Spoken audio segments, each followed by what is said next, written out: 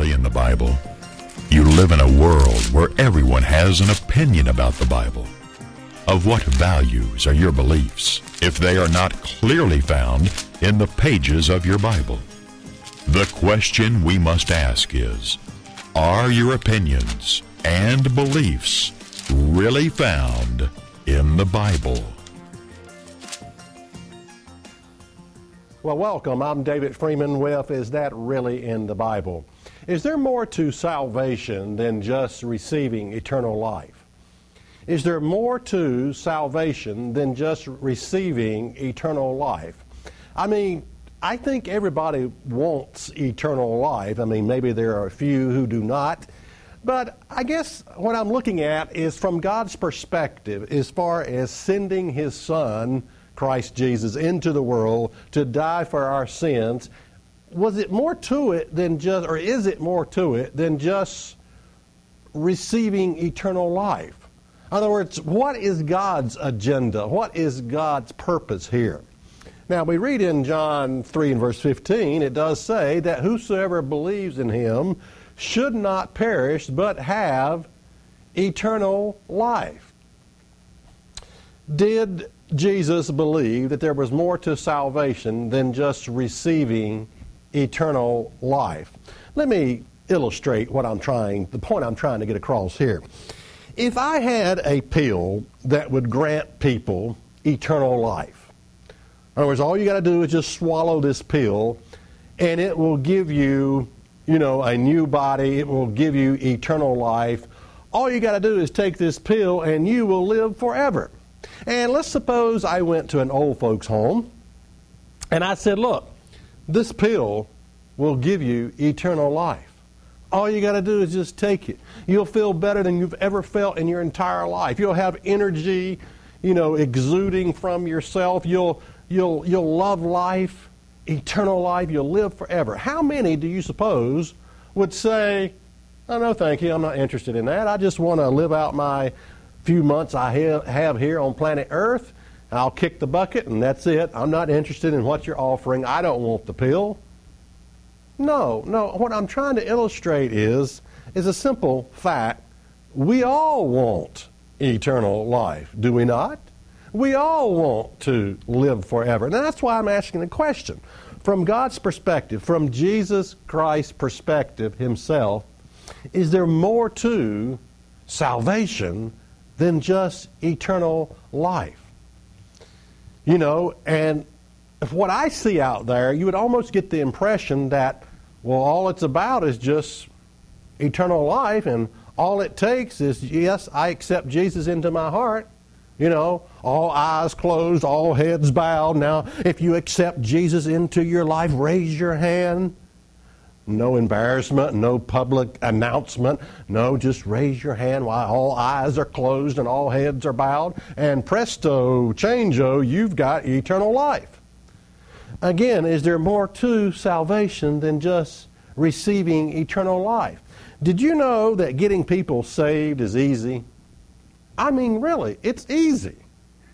I mean, all you got to do is just, go buy you one of these big old tents, revival tents, and come up with a message. It doesn't have to be much, just a simplistic message. You sort of pull on the heartstrings. You sort of make people feel guilty, and then just ask them, you got some music, you got some inspirational music.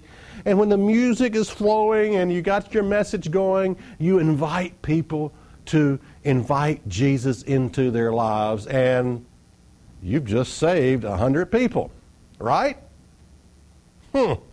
Well, think about that. Because basically what you're talking about is getting people to accept eternal life. That's easy. That's the easiest thing in the world. It would be like getting a hungry person to take a Krispy Kreme donut. You got this bum on the street, he's starving, you offer him a Krispy Kreme donut.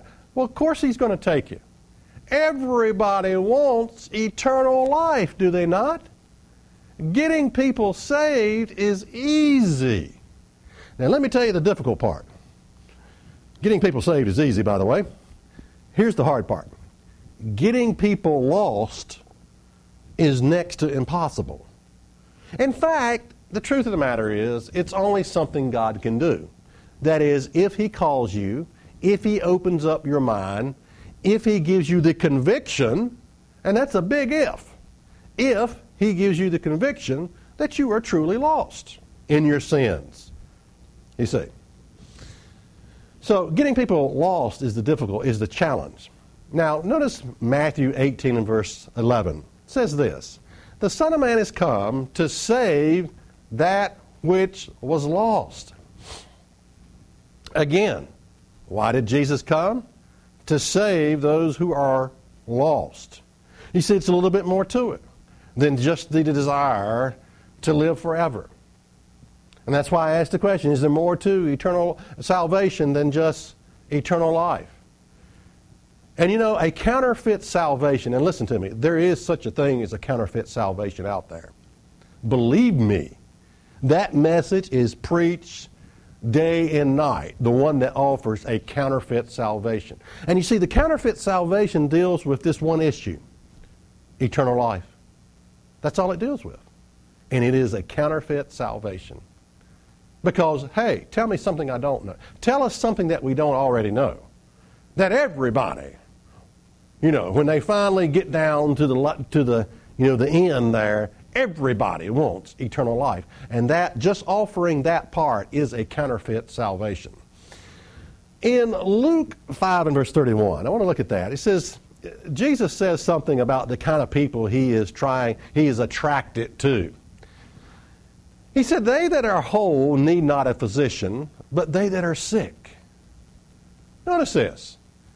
Jesus comes along and he says, look, I'm not out after the wealthy, the wise, the ones that got their life together. I'm after the sick people of the world.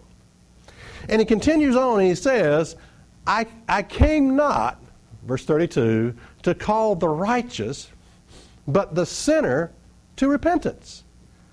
Notice this. I have not come to call the righteous. Now let me tell you something you can do. You can take that word righteous and just switch it to religious. I have not come to call the religious. I have come to call the sinner to repentance. You see, religious people, where are religious people at? Well, they're in church. And Jesus comes along and he tells us this fascinating truth. He says, those people are out of the loop. I didn't come to call them. I come to call the sinner to repentance.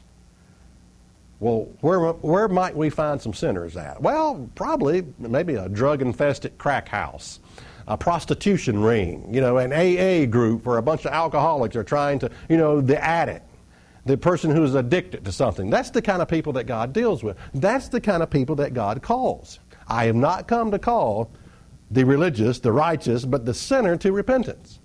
God's not working, this will blow your mind, God's not working with religious people. I mean, that's basically a reality I understand clearly. God's not working with religious people. The book of Revelation talks about God. He says, I will spew you out, I will spit you out of my mouth. And he's speaking to, the churches. I'm going to spit you out of my mouth. Well, he's not only has he spit us out of his mouth, the spit is drying on the sidewalk.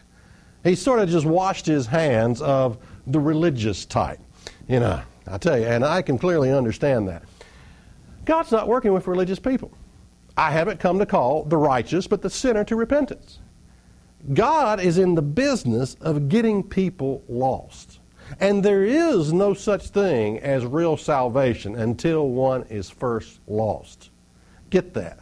There is no such thing as real salvation until one is first lost. Now, how might God go about getting you lost? Well, it's very simplistic. He might allow you to serve that addiction for about 20 years. I mean, really. God knows what's going on. That addiction, that thing you can't quit, that thing you can't give up. He may allow you to serve that for about 20 years.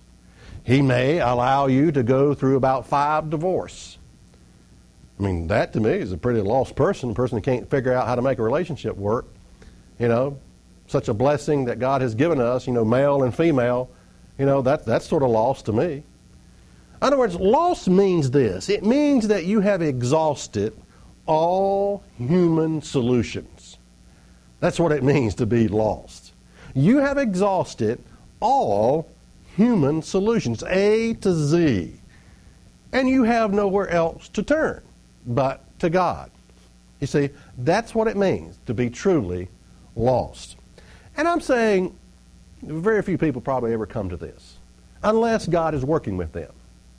Unless God is working with them. Now, just what do you mean lost?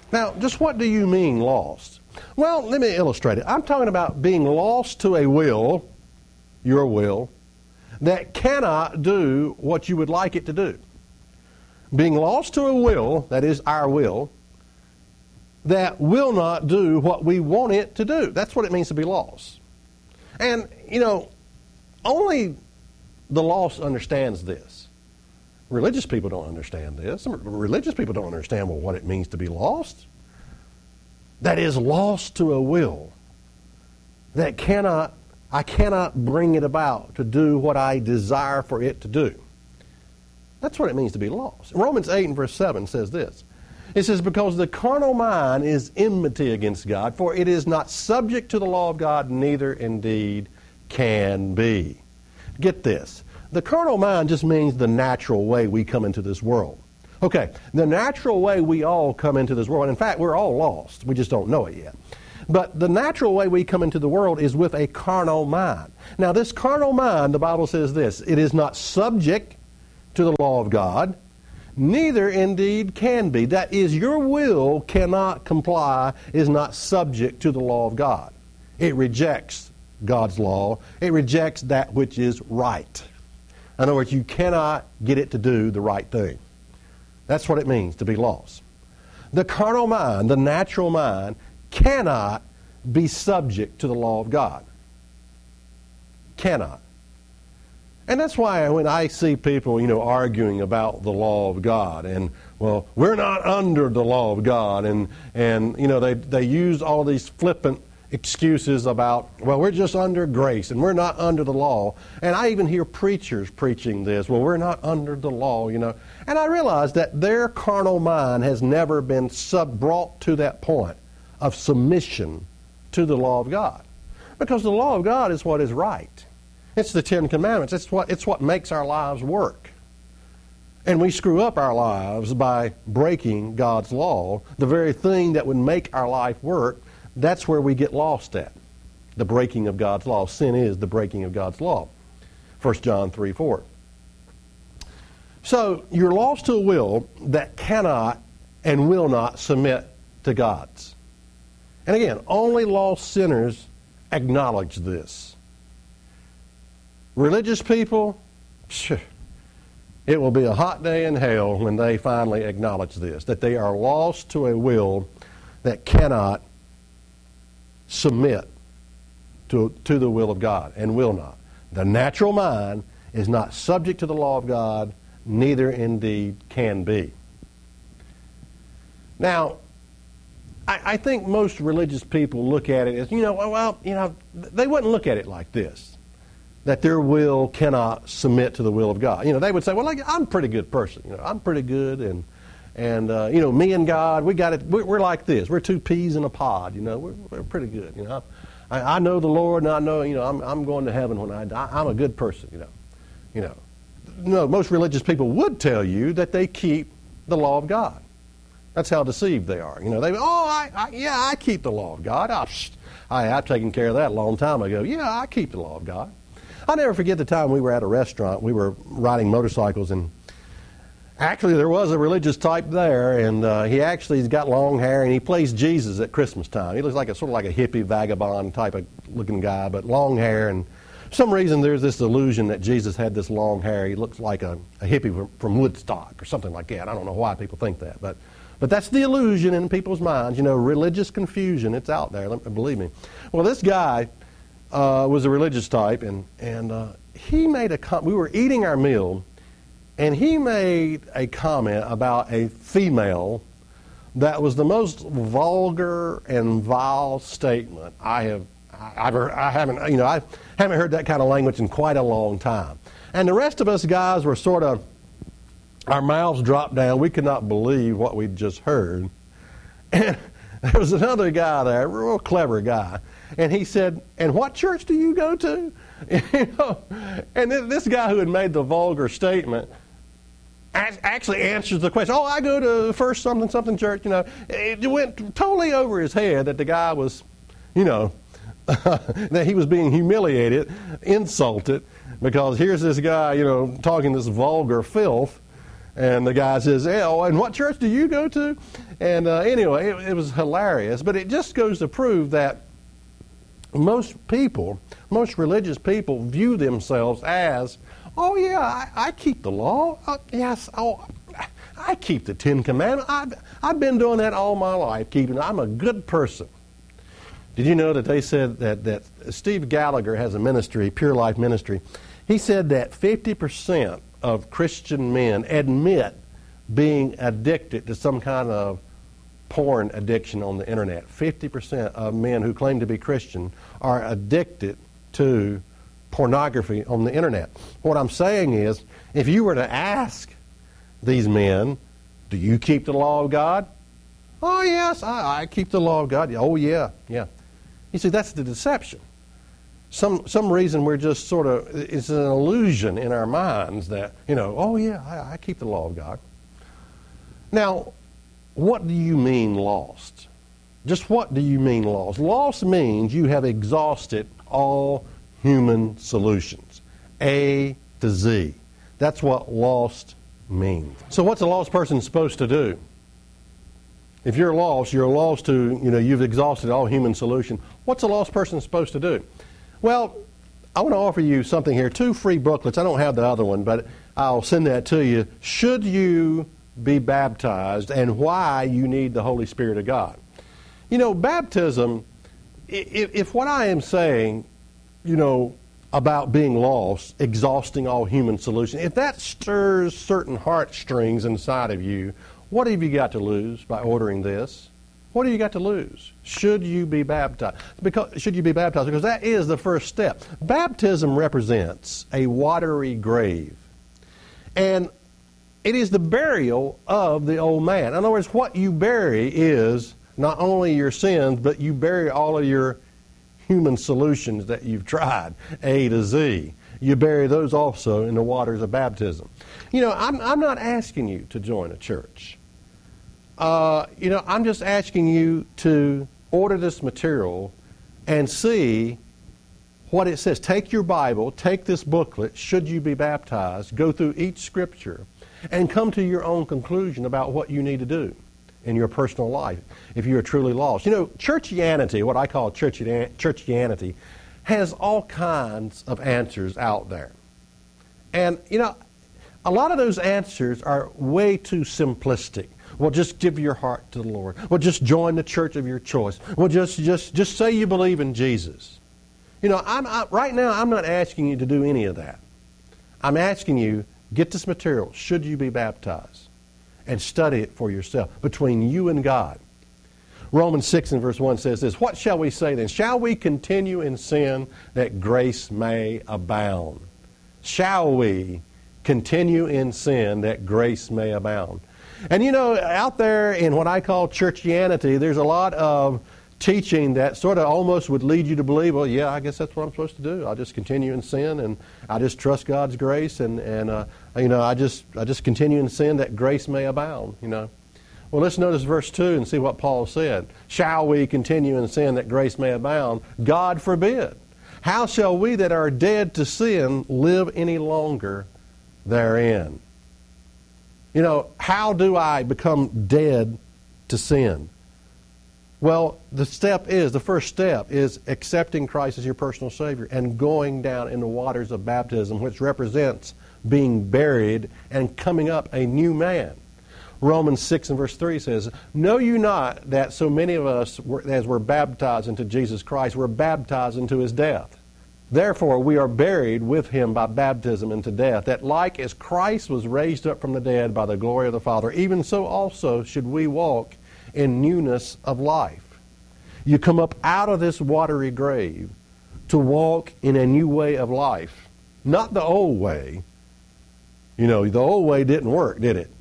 No, you come up to walk in a new way of life. Romans 6 and verse 6. Knowing this, that the old man is crucified with him, that the body of sin might be destroyed. Notice that. The body of sin might be destroyed. And that henceforth, we should not serve sin. Yeah, that's right. That's God's purpose. That's God's will. That's the part where there's more to salvation than just receiving eternal life, that we should surrender to God in unconditional surrender, accept Christ as our personal Savior, and be baptized and no longer serve the thing that was destroying our life, that is sin, where we exhausted all of our human solutions and nothing seemed to work. We don't want to go back into that. Romans 6 and verse 14 says, For sin shall not have dominion over you, for you are not under the law, but under grace. Well, wait a minute. How many times have I heard that one? We're not under the law, but we're under grace. What does that mean? Well, it means you're not under the penalty of the law no longer. Once you accept Christ as your personal Savior, the death penalty does not hang over your head anymore. That's what it means not to be under the law. It means the death sentence no longer claims your life. There is no condemnation to those that are in Christ. Okay, that's what it means not to be. Now, Paul anticipated churchianity's response. Oh, praise Jesus, we're not under the law anymore. The law's been nailed to the cross. Notice what he says next verse, Romans 6 and verse 15. What then? Shall we sin because we're not under the law but under grace? God forbid. There's Paul's answer. Now, I don't know what churchianity's answer is, but here's Paul's answer. Shall we continue sin? Shall we sin because we're not under the law but under grace? God forbid. Notice verse 16. Know ye not that to whom you yield yourselves servants to obey, his servants ye are to whom you obey, whether of sin unto death or obedience unto righteousness. You see, before you didn't have a choice. Back when you exhausted all of your human solutions, the only choice that you were making was to be a slave to sin. Now, once you have surrendered your will to God's will and you receive the Holy Spirit of God, now you can make the right choices to walk away from that thing that was destroying your life, to walk away from that lost condition that you were in. Now, I'm not saying it's going to be easy. There's still temptations out there. But now you have an added power called the Holy Spirit of God that enables one, if he stays close to God, to live the Christian life, to avoid those things that was destroying your life before. Okay. So what's a lost person supposed to do? Well, I'm going to tell you something that no other preacher will tell you. And this is going to be tough to say this because it almost sounds blasphemy. Here's what I want to tell you. If you are lost and you feel like, okay, I need to do something with my life. I need to get this material. Should I be baptized? And how to receive the Spirit of God. I'm going to give you a bit of advice here. Don't get on the merry-go-round of what I call the religious experience express. I used to have a train track, and this train I'm talking about is the Religious Experience Express. And it just went around in circles. It never went anywhere. It just went around in circles. A little kid, I played with my little toy train track and put my trains on there. It just went around in circles. Now, what I'm saying is don't get on, right now, don't get on the Religious Experience Express. Well, what is that? Well, it's church services, singing in the choir, potlucks, praise and worship music, revival meetings, religious conferences, bake sales, prayer meetings. The Religious Experience Express. Let me give you some advice here. Are you looking for another full-time job? You've already got a busy life as it is. Are you looking for another full-time job? Well, you see, a lot of people get on what I call the Religious Experience Express, and what they actually get is another full-time job to take care of. I'm saying don't go there yet. Don't get on the merry-go-round of the Religious Experience Express. Get this material, order it, What I'm saying is, in other words, that's not where you start. You may one day go to God's church. I didn't say choose the church of your choice. I said you may one day end up in God's church. The Bible does say, forsake not the assembling of ourselves together. You need that encouragement. But I'd like to tell you where a lot of God's churches are. It's in people's homes. It's in home fellowship groups. Remember what Jesus said? He said, I haven't come to call the religious the righteous. Well, where do you find the religious and the righteous? Well, you find them in those big church buildings out there that you see on every street corner. That's where you find them at. Jesus said, I haven't come to call them. I didn't come to call those people. They're the religious. They're the righteous. They're out of the loop. I've come to call the sinner who is lost. You see, what I want you to understand, I want you to get this material, study it for yourself with your own Bible, and realize there's nothing between you and God. There's nothing between you and God. You don't need a minister. You don't need a pope.